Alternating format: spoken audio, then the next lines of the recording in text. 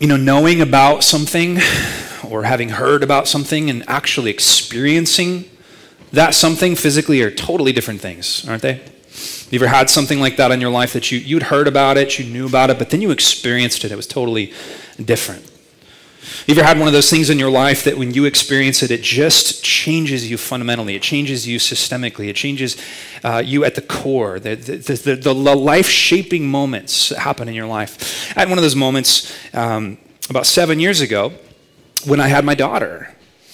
I'd always heard about having a child. I'd always heard about being a dad. I sort of had an idea in my head about what I thought it would be like to be a parent. I'd always heard, you have this special love for your kids. And I'm like, yeah, okay, sure. But that night, I think it was like 2 a.m. or something, when my little daughter, Mila, came into this world and with all of this hair, and she was just this chubby little Eskimo baby, she looked like a toddler. She was way too big to be a newborn. And I held her for the first time, and I'm not an emotional person, but man, my eyes began to weep, and I was overcome with joy. I just couldn't believe how much love I had for this little person.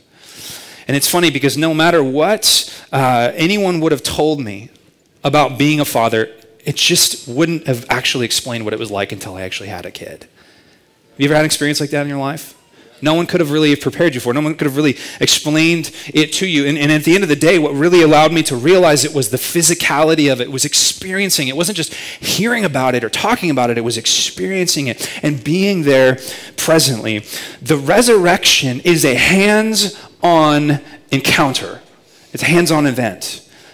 And the resurrection was and is the paramount feature of the Christian message. And for the disciples, the resurrection was not an idea. It was not a hallucination. It was not a philosophy. It was not intangible. It was not unreal. It was a provable, personal, powerful encounter with a provable, personal, powerful, real, physical, tangible Jesus. And it was so profound that the disciples were never the same. There is a moment where the disciples, the followers of Christ, had a drastic transformation. And that moment is when the power of the resurrection was fully realized.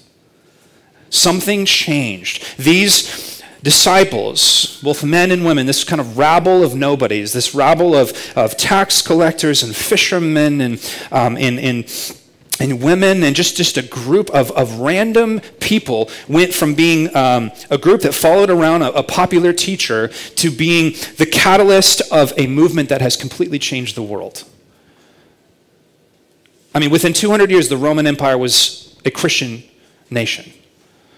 Now say what you want about the orthodoxy of their belief, but the reality was that the gospel exploded, and it exploded because of one event, the resurrection. Because something happened. Now, every Easter, if you guys come to church, you hear about the resurrection. I actually saw a really funny cartoon that I was going to show you guys, but I forgot, that had a picture of somebody leaving church, and he said, Pastor, you're kind of in a rut. You preach the same sermon every time I'm here. Which, of course, the joke is you only come to church on Easter. That's funny. But, which is fine. It's not really fine. We'd rather you come more, but that's okay. Regardless, Easter, you've heard this before, is the time where we celebrate the resurrection, and the resurrection is important. But why is it so important? Why is it such a big deal? Why did the resurrection have this ability to change the disciples and transform them? What is it about the resurrection? Now, I want to make a promise to you, and it's not really my promise. It's the promise that the Bible makes, and that is that if you truly understand and truly believe in the power of the resurrection, it will change you. It will transform you. But listen to me, this is important. I'm not talking about some kind of trip. I'm not talking about some kind of out-of-body experience. I'm not talking about some kind of philosophy or feeling or whatever. I'm talking about a tangible experience with a real physical Jesus that has really resurrected. Okay, in John, in the epistle of John, he writes and opens up his epistle later on in life, sometime after he recorded the events we're going to look at. And this is what he has to say. He says in 1 John 1:1, he says, that which was from the beginning. He's talking about Jesus. That which we have heard, that which we have seen with our eyes. in case there's any mistaking.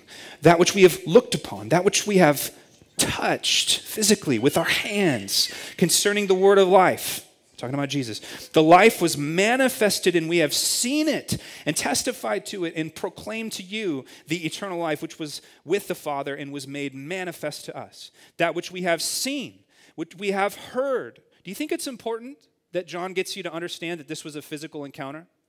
That this was a real encounter? That they really saw him? This we proclaim to you, that you too may have fellowship with us. And indeed, our fellowship is with the Father and with his Son, Jesus Christ. And we are writing these things so that our joy may be complete. What John is saying is this whole resurrection thing, it's real. We felt it. We saw it. We experienced it. It's not some weird metaphysical trip. It wasn't a trick.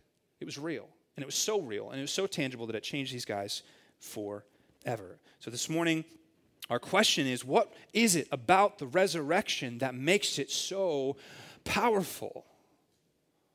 Why is there billions of human beings right now on the earth who are stopping to celebrate, and they may not even realize why, but why are they stopping to celebrate this one event that happened? The single most important moment in human history. Why? What is it about it that's so powerful? That's what we're going to talk about this morning. That's what I want you to examine with me this morning. I want you to see what it looks like to encounter the resurrection of Christ through the eyes of those that first did it. And this is what's so cool about John's account, is in John chapter 20, we literally get to see the first time that the disciples, that his followers, Mary, Peter, John, real people, these are not made up characters, real people, encountered the real resurrected Jesus. And what it was that they learned when they encountered him that changed and transformed them forever. So this morning, I'm going to hopefully not do too much talking and hopefully do a lot of reading, because I want you to see the story and I want you to see that this is real life and this is what it looks like to encounter a resurrected Jesus. So if you're one of those people like me that likes to take notes and you want a little bit of an outline, this morning we are going to see, or I need you to see, the resurrected Jesus as 5 things. I need you to see the resurrected Jesus as 5 things. I'll give them to you all right now, and then we'll kind of ping them as we go through the text. I need you to see the resurrected Jesus as physical, personal, powerful, pivotal, and provable. If you can see and understand those 5 things about the resurrection, then I truly believe it has the power to transform your life. Amen? Let's see those 5 things. John chapter 20. And before we dig into the text, I need to set the stage, because we didn't really do a Good Friday service here. We went out and joined our friends out at Heritage, our sending church. But normally what would happen on Easter week is last Sunday we would celebrate, and we did celebrate the Palm Sunday, the moment that Jesus comes into Jerusalem and he's received by this massive crowd. And then by Friday, the one that they're all excited about, the one that everyone's cheering for, the one that everyone's saying Hosanna for, by Friday night, he's dead. This is the story arc. This is the point in the story arc where all hope is lost. You ever watch any movie, any good movie, any movie that's worth its salt, has a moment where there is no hope. Right? It's a moment where everything's gone wrong. The relationship was promising and then they blew it. They found out the secret identity. Turns out she's an ogre. She's not a princess, right? Whatever the story is. I don't know why Shrek just came into my mind, but whatever. That's the one that popped in. Okay, pick any story, any good story has a story arc, and any good story arc, there's a moment of disparity. This is the moment of disparity here in John chapter 19, where the one they've been following for 3 years, the one that they've been looking to, the one that seemed to be the promised Messiah is dead. The hero is dead. Imagine how the disciples are feeling. Imagine the despair. What do we do? Where do we go? What do we say? How do we react to this? Do we just go back to the way things were before Jesus came into the picture? The Romans killed Jesus, and our religious leaders made them do it. What do we do with this? This is where we puncture into the narrative here in chapter 20, verse 1. Let's pick it up. Now, on the first day, that Sunday of the week, Mary Magdalene came to the tomb early. You guys remember Mary, one of the followers of Christ, This young woman who literally was possessed, was controlled by demons, who was set free by Christ. She had this profound and powerful and unique relationship with Jesus, her Lord.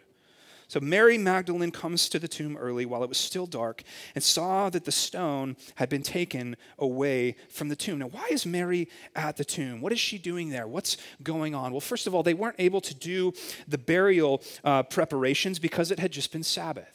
So first thing, Monday morning after Sabbath, or Sunday morning, she shows up to the tomb in order to dress the body of her Lord. Now, why is she doing this? She's doing this because this is all that she has left. See, Jesus was her everything. Jesus was the one that set her free from everything that she struggled with. Jesus was the object of her affection. He was everything in her world, and now he's gone. Can you imagine? Can you imagine what you would do? You know, it's funny, when you go through a serious loss, when you lose something that's very, very valuable to you, the first thing that you want to go do is you want to salvage anything that's left of them. First thing I did when my dad passed away is I wanted to look at pictures. I wanted to remember. So Mary's just lost her Lord. He's gone. And the first thing she wants to do to go to the tomb and respect his body, because that's all that she has left. And imagine how she's feeling the moment she gets there in order to respect this body, and the body is gone. It's gone. So she ran as she sees that the stone had been taken away from the tomb, and she instantly runs and went to Simon Peter and the other disciples, the one whom Jesus loved, that's John, and said to them, "They have taken the Lord out of the tomb, and we do not know where they have laid him." Now just notice, this is just a side note, Mary doesn't even have an inkling that Jesus is resurrected. Isn't that interesting? There was no expectation of a resurrected Jesus. Did you know that?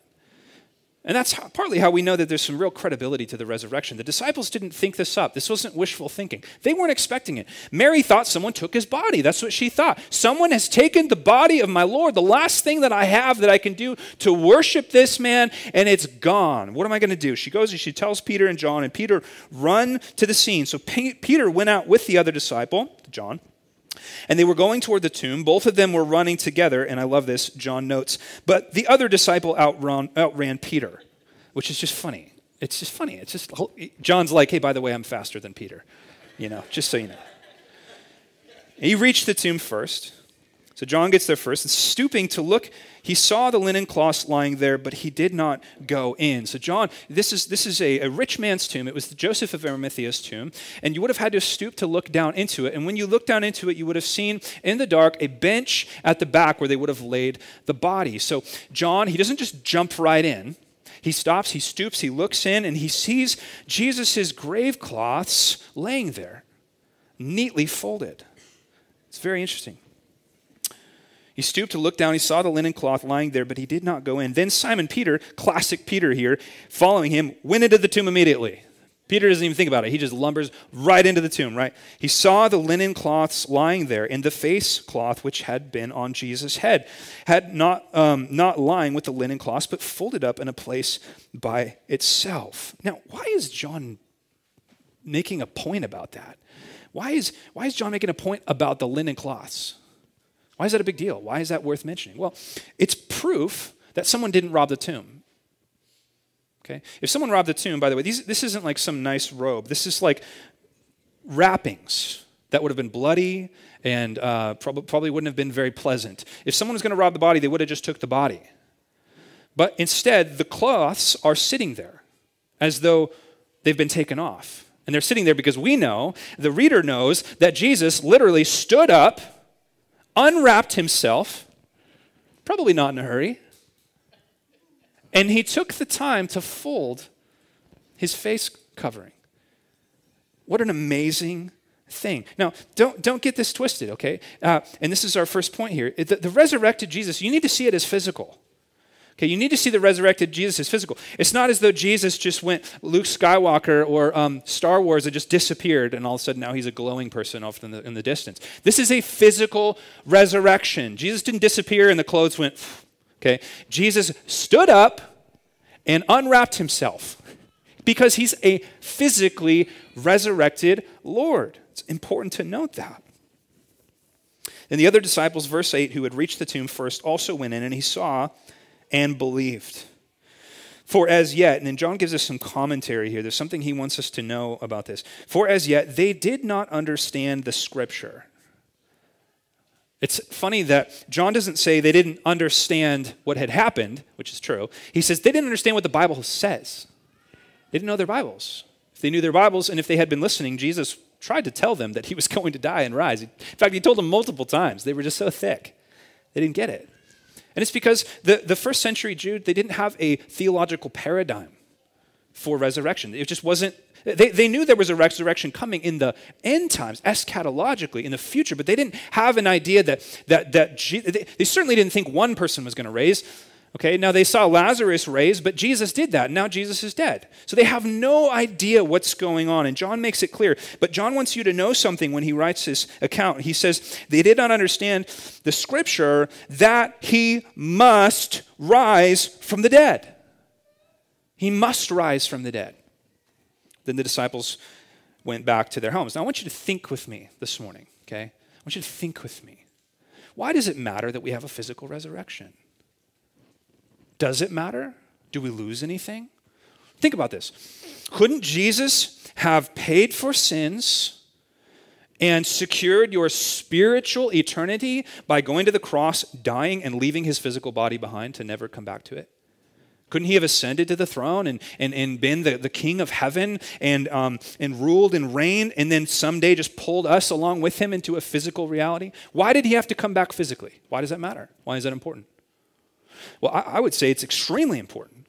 And I would say that for you to really understand the power of the resurrection, you need to understand that it's a physical resurrection, that Jesus came back as a human being. I love how Ray Ortlund says that when Jesus rose from the dead, he took his humanity with him. It's profound. You see, when Jesus became a man, he didn't cease to be God. He added humanity to his divinity. You say, that's confusing. I say, I know. Okay, I know. He added his humanity to his divinity. When he resurrected, he didn't leave it behind. He continued to be God. He never ceased to be God, but when he went to the right hand of the Father, he brought his humanness with him. He is a physically resurrected Jesus. Why does that matter? It matters because without a physical resurrection, there is no physical salvation for a physical universe. The gospel, guys, this is so important. The gospel is not Jesus came to save us from an evil physical world and to pull us into some spiritual floaty world. That's Platonic dualism. That's what the Greeks believed.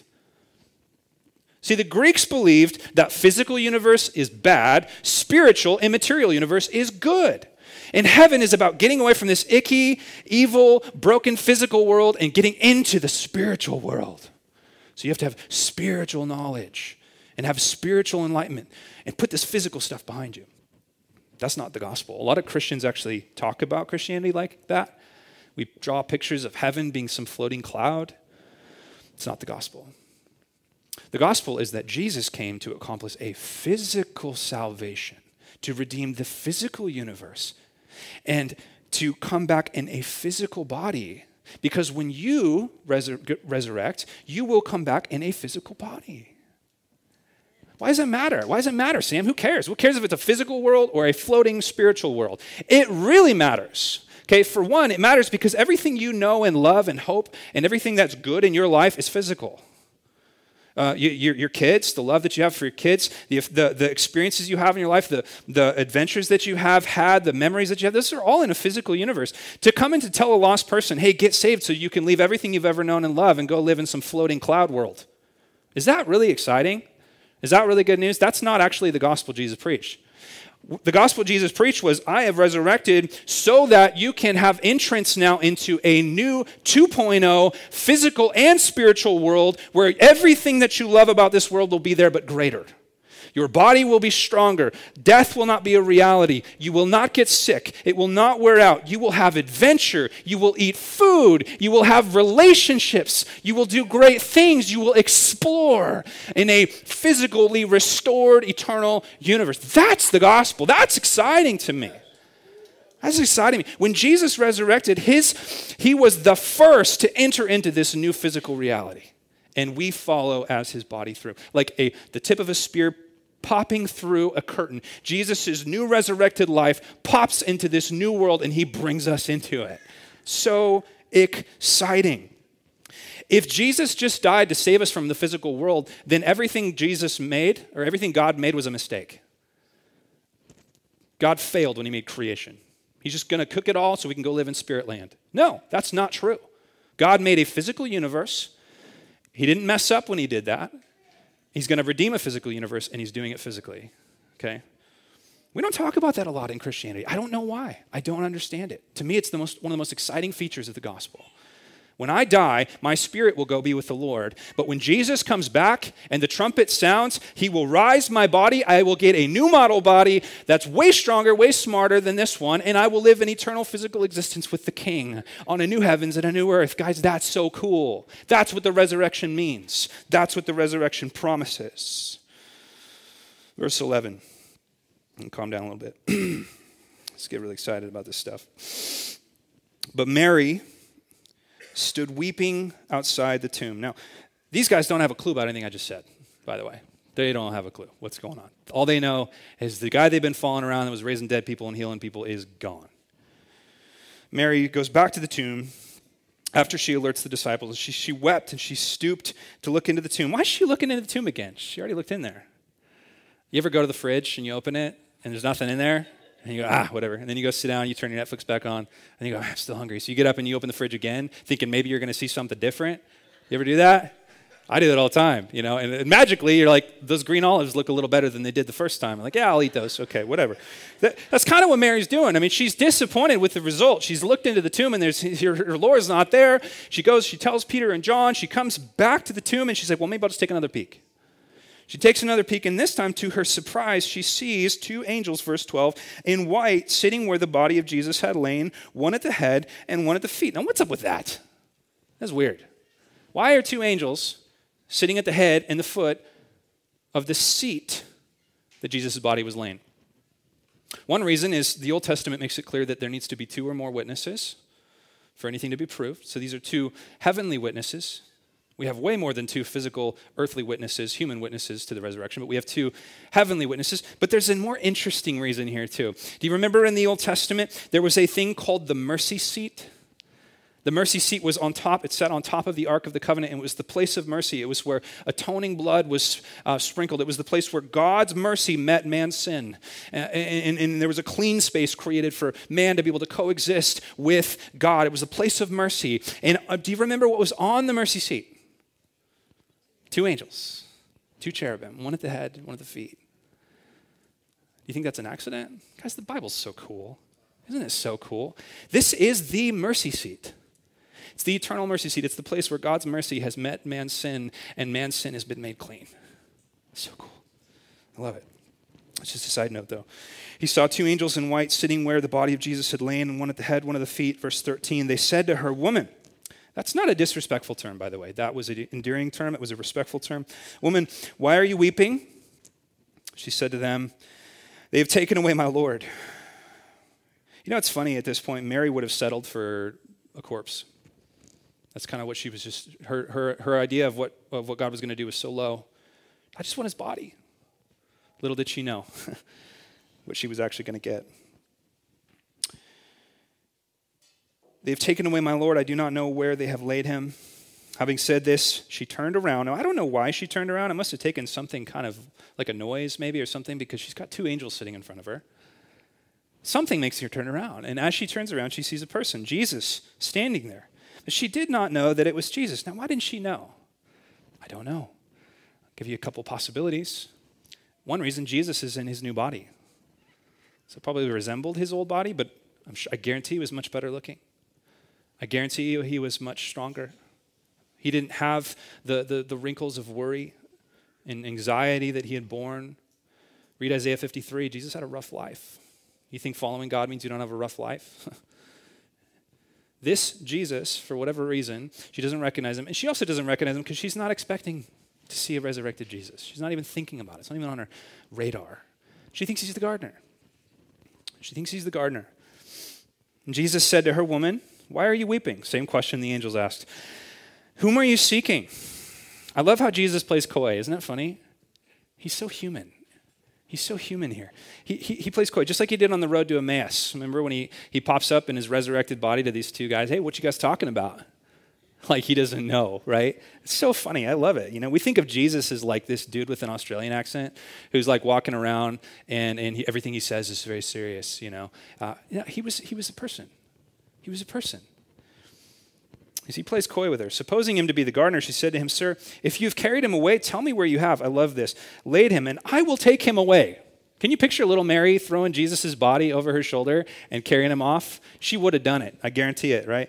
And Jesus said to her, now listen, guys, this is so cool. And Jesus said to her, remember, she doesn't know who he is. Jesus said to her, one word, "Mary."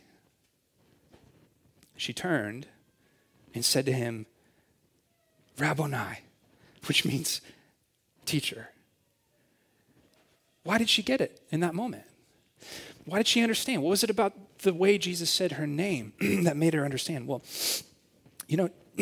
this idea that when Jesus resurrected, he sort of turned into this big angry God again. The reality, like I said, is that Jesus took his humanity with him, right? So Jesus had said Mary's name thousands of times. She spent the last 3 years, probably every day and every night in this group with Jesus. And he said her name so many times. We have a specific way that we say people's names that we love, right? When you answer the phone, it's your wife, your husband, you say something in a very particular way. I don't answer the phone the way my wife calls it, anybody else calls, right? And when I see my kids, I have a particular voice for them. Jesus had a particular way of saying Mary's name. He is a personal God. He is a personal Lord. He says her name in such a specific way, and she immediately, can you imagine the elation, the joy in that second? She realizes, my Lord. I can imagine it be kind of an amalgamation of excitement and disbelief and confusion and maybe some sickness. And what in the world? How is this possible? My Lord, she says. I need you to see this second point here, okay? Not only is the resurrected Jesus physical, you need to see him as personal. You need to see him as personal. If you're going to encounter the real resurrected Jesus, you need to encounter a personal Jesus that encounters you like a human. I love this. I love John's account. In John 21, we won't get there, but Jesus does this really funny thing where he's resurrected. Peter and John and them haven't seen him yet. Or maybe, actually, I think they have seen him at this point. But regardless, he walks up on the bank. They don't know he's him, and they're fishing. And he calls out to them, "How's the fishing?" And they're like, "Crummy." Rub it in. They don't know who he is. And then Jesus does this really kind of sweet thing. He brings up an inside joke. He goes, "Throw the net on the other side." Ring a bell, and they throw the net on the other side, and they bring in all these fish. And Peter, dude, I love it. He's like, "My Lord!" And he puts his coat on like you do, and then jumps in the water, and swims. And then Jesus has a meal waiting for them, and they eat a meal together because Jesus is physically resurrected. And I guarantee you, Jesus ate food. Okay, this idea in your head of the Star Wars thing with the floating Obi-Wan Kenobi in the side, and he's not real. Get rid of that. He's physical. He eats fish. He probably cooked them really well, too. This is a personal resurrected Christ, a human resurrected Christ. So why is that so important? It's important because the resurrection reminds us that we now have a human interface. You know what an interface is? It's something that connects two things that don't normally connect. Jesus is our eternal human interface between humanity and divinity. We now know who the Father is. Jesus is the ultimate language of God. We understand who the Father is now through Jesus. Now let me ask you a question. When you think of God, what do you picture? If it's anything other than Jesus, I would press on you. Jesus is the way that we know the Father. You want to know how God feels about something? How did Jesus act? What do we see in the Gospels? We see Jesus weeping. We see him broken over sin, but we see him also angry at false religion. We see him personal. We see him crack jokes. We see him be relatable. That's the God that we serve. And Jesus now is our eternal high priest. Listen to what Hebrews says in Hebrews 4:14. It says, "Since we have a great high priest who has passed through the heavens, Jesus, the Son of God, let us hold fast our confession. For we do not have a high priest who is unable to sympathize with our weakness, but one who in every respect has been tempted as we are, yet without sin. Let us then with confidence draw near to the throne of grace that we may receive mercy and find grace to help in time of need. This is who Jesus has become because of the resurrection. He is our eternal high priest. You got to ask the question, right? Why did Jesus make Mary the first person to witness the resurrection when she was the least credible person ever to be a witness? Okay, first of all, she was a woman. Don't throw anything at me. That's the way they thought then, okay? Women were not credible witnesses in the first century. Sorry, that's not very inclusive, but that's the way it was, okay? They were not credible witnesses. And secondly, Mary was the town crazy person. She was possessed. Everybody knew it. She had no credibility. Why would Jesus pick Mary to be the first person to show himself to? Can I suggest to you that it had nothing to do with a practical reason? It had everything to do, listen, with a personal reason. He loved Mary, and she is weeping, and he cares about that. The resurrected Jesus is a personal Jesus. He's a personal resurrected Jesus. He knows you. He knows your name. Jesus said, my sheep hear my voice, and I call them by what? Their name. Jesus is calling Mary by her name. I love that. We must see the humanity of Christ. Verse 17, there's something else you need to see here. This is interesting. Jesus said to her, do not cling to me. Now, this is what Mary does. So she sees Rabboni, my Lord. She does exactly what you would expect Mary to do. She falls at her feet and she embraces Jesus like she had done so many times. She does what you would expect her to do. And Jesus does exactly the opposite of what you would expect him to do, which is classic Jesus, right? She embraces him, and he instantly says, do not cling to me, for I have not yet ascended to the Father. What are you talking about, Jesus? This is the same Jesus who, when Mary was sitting at the feet of Jesus and Martha was mad because she was over there having to cook all by herself, Jesus said, hey, she's got the greater portion, right? This is the same Jesus that when a perfume was being poured out on his feet, he actually said, no, actually, this is a good use of this. And now all of a sudden, Mary's doing exactly what it seems like she should do, cling to Jesus. And Jesus says, nope, don't do it. Why? Why? Why is he doing that? Why is he saying that? It's so interesting. It's so interesting. Now, I would imagine that Mary, in her mind, is just thinking, everything's going to go back to the way it was, right? Her clinging to Jesus, I think, is her physical reaction to what she's feeling, and that is, oh, the good old days are back. Jesus is back. We're going to get the troop together. Let's go get the disciples. Imagine now how many people are going to want to hear the gospel now that Jesus has rose from the dead. Oh, this is going to be great.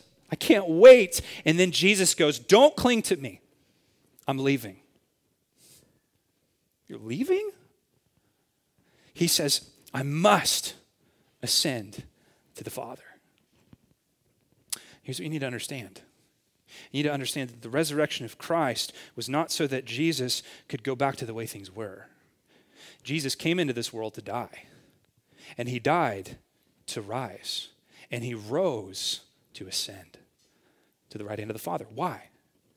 Because Jesus didn't have an interest in going back to the way things were. Jesus has an interest in the way things are going to be.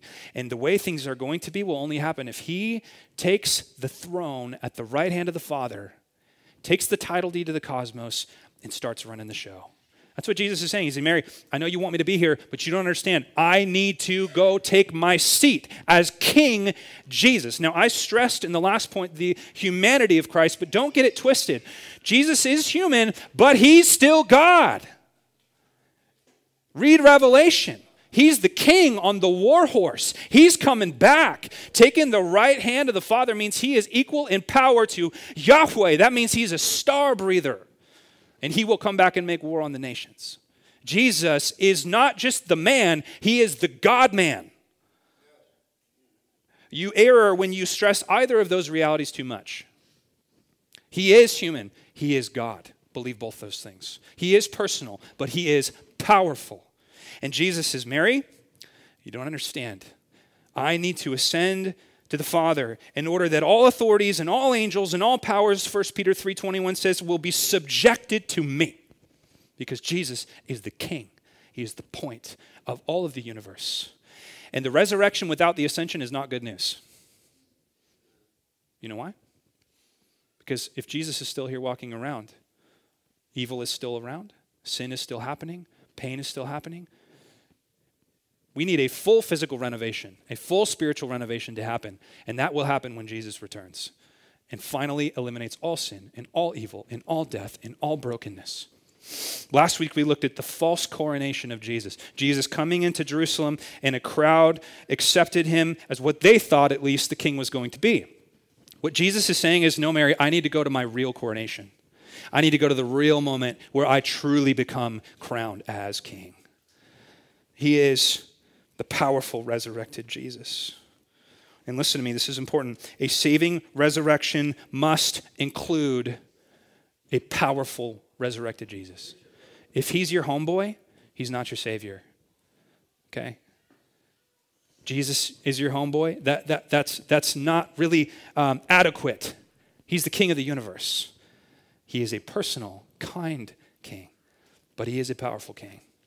I love the Narnia thing. You know, it's like the four kids come into Narnia and they say, "Who is this Aslan person? Is he safe?" To which Beaver says, "Safe? Of course he's not safe, but he's good. He's good. He's not safe, but he is good. Make no mistake." So Jesus needs his resurrection need to be seen as physical, personal, powerful, and lastly as pivotal. Jesus says, but go to my brothers. He tells Mary, go to my brothers and say to them, I am ascending to my Father and your Father, to my God and your God.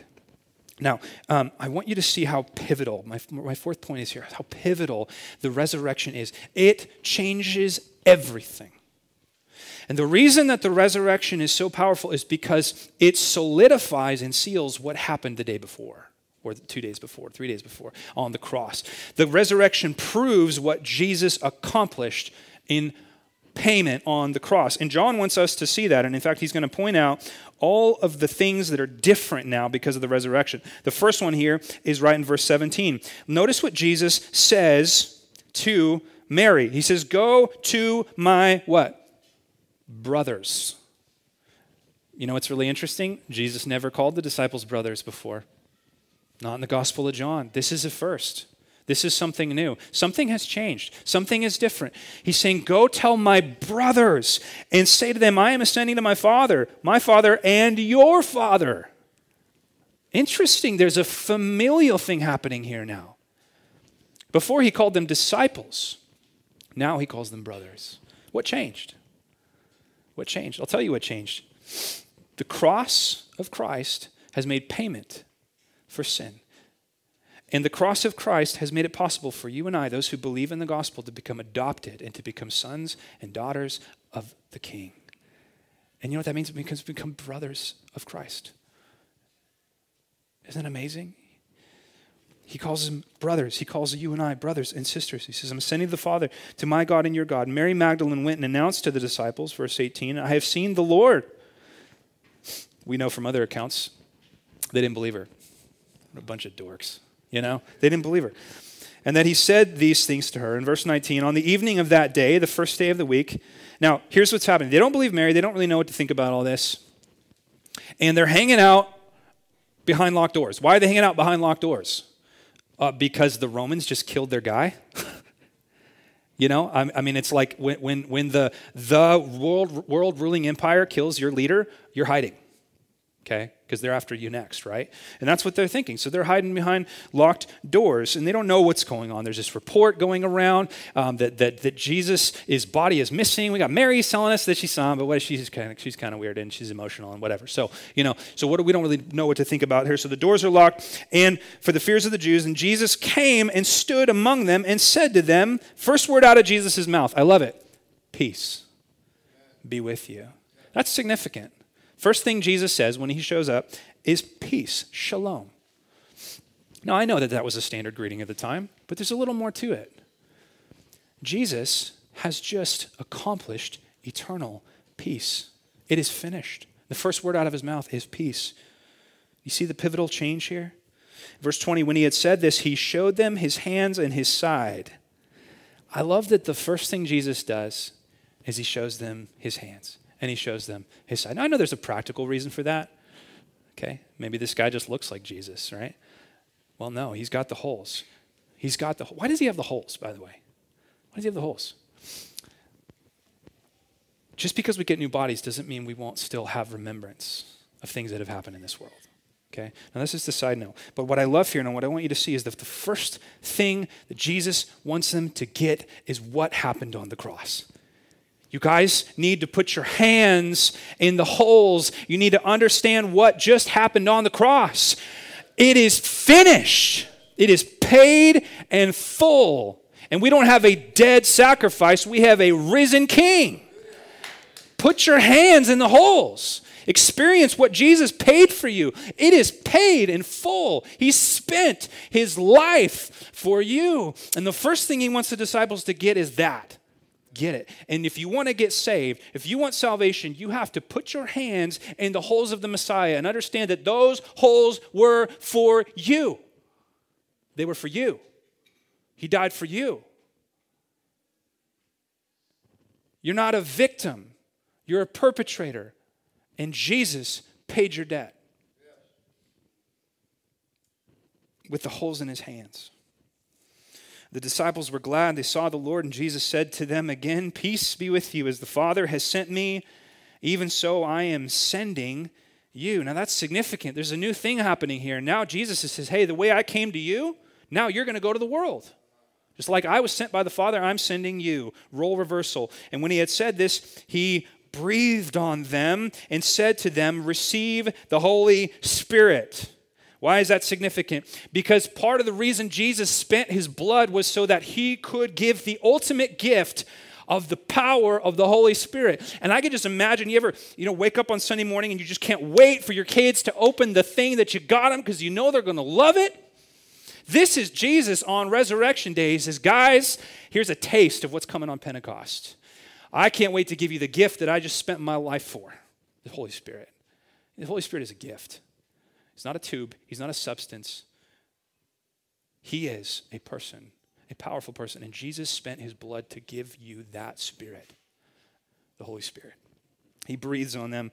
You might ask the question, well, wait a minute, what's the difference between this and Pentecost? The difference is this is little bits of water popping through the dam. And in a few days at Pentecost, the dam will burst and the Holy Spirit will be gushing out through the early church and it will spread across the entire face of the earth because the gospel, empowered by the Holy Spirit through the church, is world transformational power.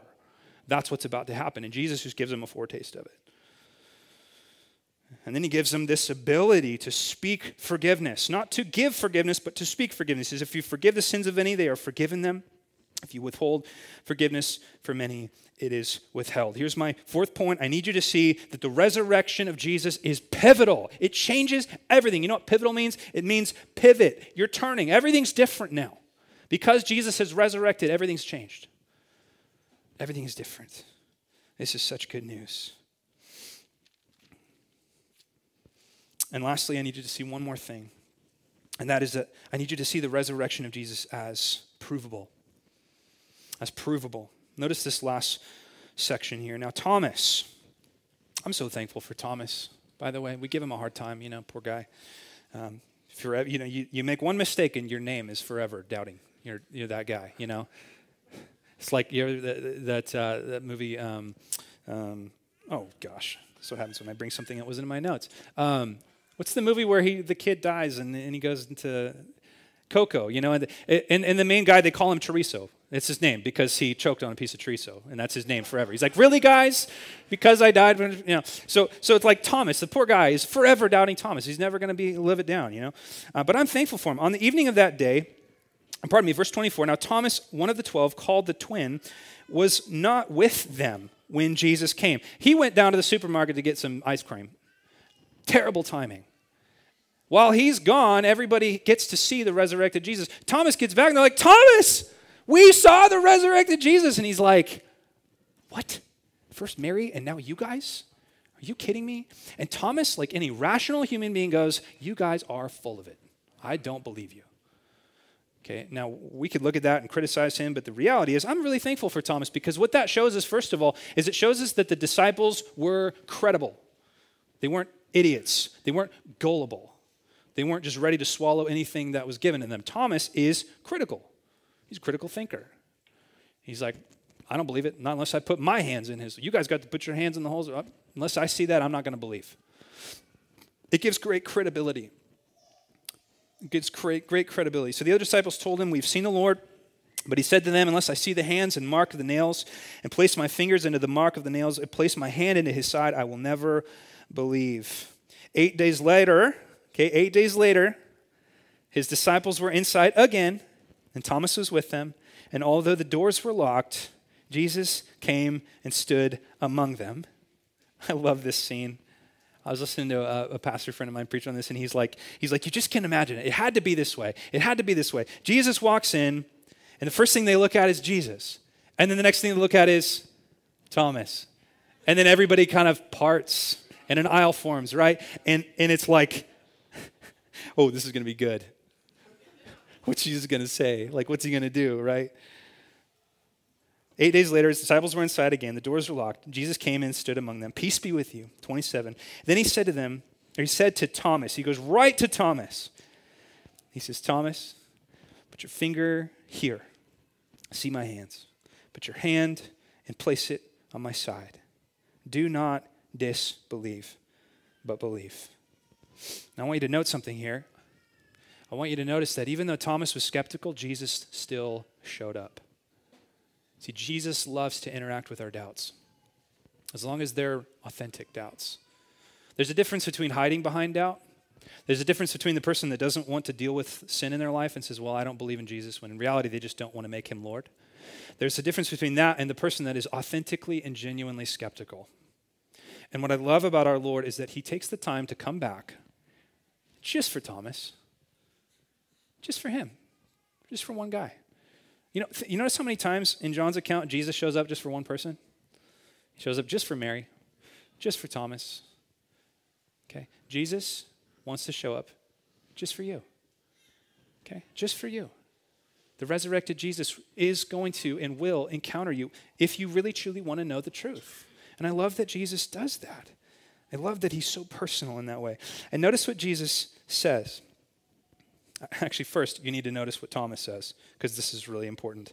After Thomas puts his hand in the holes, Thomas answered him, listen, my Lord and my God. Wow, I'm thankful for those 4 words. Because there are a lot of people that would like to tell you that Jesus is just a historical figure and that the disciples didn't really believe he was God. That was something that was made up later by desperate Christians trying to get power. Listen to me. Thomas called him God. You think, is that clear enough? And he didn't just call him God, he called him Lord, Kyrios. He said, you are the boss, you're the Messiah, you're the king, you are the master, and you are God. A true proclamation of the deity and the power of Christ only comes with a true encounter with the physical resurrected Jesus. And true salvation only comes when you declare that he is king. If Jesus to you is just a way to heaven, if Jesus to you is just your friend, if Jesus to you is just a great idea or a nice nostalgic feeling, he cannot and will not save you. He must be your Lord and your God. He is the God-man. He is sovereign. And Thomas is just so stoked. He doesn't care that he just looked like a doofus. He doesn't care. He's just so stoked. My Lord and my God. And then listen to what Jesus says to him. Jesus says something implicit and something explicit. Jesus said to him, have you believed because you've seen me? Blessed are those who have not seen and yet have believed. There's 2 things that I need you to see here. First of all, you need to see that Jesus is telling Thomas, you could have believed without seeing me. The credible eyewitness of the disciples was enough for you. And why does that matter? Well, it matters because you and I don't get to have the experience Thomas had. Okay? We don't. And what Jesus is doing is he's making sure that future generations of Christians understand that it is appropriate for you as a rational human to believe a credible eyewitness account of hundreds of credible eyewitnesses that Jesus did in fact raise. And not only is it, he implies that, but what's explicit here and what is absolutely clear is that there is a blessing in believing when you haven't actually put your hand in the holes. There is a blessing for that. It's called faith. It's called saving faith. And for the last 2,000 years, Christians have been having saving faith in the credible eyewitness account of the resurrection of Jesus. My question for you this morning is, have you encountered this resurrected Jesus? Have you had this encounter? Is he your Lord and your God? Can the Jesus that you worship save you? Or is he just a nice man? Is he a great idea? Is he a cosmic, powerful, saving, eternal Jesus? That is the Jesus that these disciples encountered, the physical Jesus, King Jesus, the personal Jesus, the powerful Jesus, the pivotal Jesus, the Jesus that changed them forever. And if the gospel, if everything I'm saying to you is not life-changing for you, it's because you're not believing it. I want you to see the last thing John says here because it's really important. He says in verse 30, "Now Jesus did many other signs in the presence of disciples, which are not written in this book." Now we know there's other accounts, Matthew, Mark, Luke, but there's even more things than that written that weren't written. But these are written, now listen, John's going to tell you why he wrote all this down. These are written so that you may believe that Jesus is the Messiah, Christ, the Son of God, that by believing you may have life. And that's not just the absence of death. That is eternal shalom, thriving Zoe life, peace in his name. John says the reason we wrote this stuff down, the reason that we recorded the resurrection is because if you believe it, if you believe Jesus is the Son of God, you will have life, both now and eternally. That's the promise. The resurrection can and will transform you. Let me just end with 3 quick things that I want you to take note of. How do we experience that true resurrected Jesus? How do we experience that? Okay, let me just suggest 3 things. First of all, I want you to start looking where you are because that's where Jesus will find you. What do I mean by that? Well, the first thing that popped out at me in John chapter 20 is the fact that Jesus comes to the disciples. You know what false religion tells you? It tells you transcend, find your way up the mountain, keep getting reincarnated over and over again until you achieve karmic consciousness. Do yoga every morning on your head, sipping, mate, or whatever, Drink quad shots and Red Bull at the same time, in your underwear and whatever. Okay, whatever your religion is. It's transcend. Go find the divine. Okay, what I love about this is that Jesus finds them. He goes to them. And he goes to them individually and differently and indistinctly. He finds Mary in her tears alone. He finds disciples in their fears, terrified. He finds people behind locked doors. You think you got some locked doors in your life? Jesus will walk through them. Seriously. And he does it graciously and kindly and patiently. But that locked door, he'll get through it. He'll get through it. He meets you where you're at. The resurrected Jesus meets you where you're at because he's good like that. See, our Christianity is not make your way up the mountain. Christianity is God came down the mountain and he's bringing you up. He found you. So it's not about going and finding some transcendent experience. It's about realizing that Jesus has risen and he is present. Okay? I want you to see that. The second thing I want you to see is I want you to start. Hold on, let me figure this out. You might ask the question, okay, but I don't get to see the resurrected body of Jesus, so what about me? That happened 2,000 years ago, okay? The New Testament makes it clear that the resurrection of Jesus' body lives on. You say, how? It's called the church, okay? I'm not going to go there because we don't have time, but Ephesians chapter 4 makes a very clear case that the resurrected body of Jesus continues, and it's called the church. It's where the Spirit of God lives. It's where the gospel is proclaimed. And so if you want to encounter the resurrection life of Jesus, press into his body. And I would challenge you, I would encourage you, I would challenge our congregation. Can we truly be the gospel? Can people see the resurrection life of Christ in the way that we love each other here at this church? If you're new and you're visiting and you're not sure about this Christianity thing, press in, because this body is the continuation of the resurrection of Christ, animated by the Holy Spirit. And lastly, I just want to make one very obvious point, and that is to access the resurrection life of Christ, you have to believe. Faith is the entrance point. You have to believe. At some point, you have to believe or not believe. And it's the most important decision you'll ever make. It has eternal consequences. Because Jesus has ascended, and he ascended so that he could come back. And when he comes back, it's over. Either you believe or you don't. The call of this passage, the call of John chapter 20, is to believe. And the call of John 20 is to hold and behold and encounter the physical resurrected Jesus. You know, you may have heard about Christianity, you may have heard about the Bible, you may have heard about Jesus, but I'm just encouraging you, like I said in my introduction, if you do not hold and behold the true resurrected Christ, it will not transform you. So that's my encouragement to you. Press into that. Seek him. If you would want to talk about this more, if you would like to understand what salvation means and what it means to put your faith in him, I'm going to be around. Talk to me. There are lots of people around you that would love to talk to you if you're curious about that. Would you stand with me? Father, thank you so much for the resurrection. Thank you so much for your son, Jesus. Thank you, Lord, that we have such a good gospel to preach. Such a good gospel to believe. Lord, thank you for the hope that we have. This world is falling apart. The wheels are coming off. Things are bad. They've always been bad, but they're getting worse. And I'm just so thankful that our hope's not here.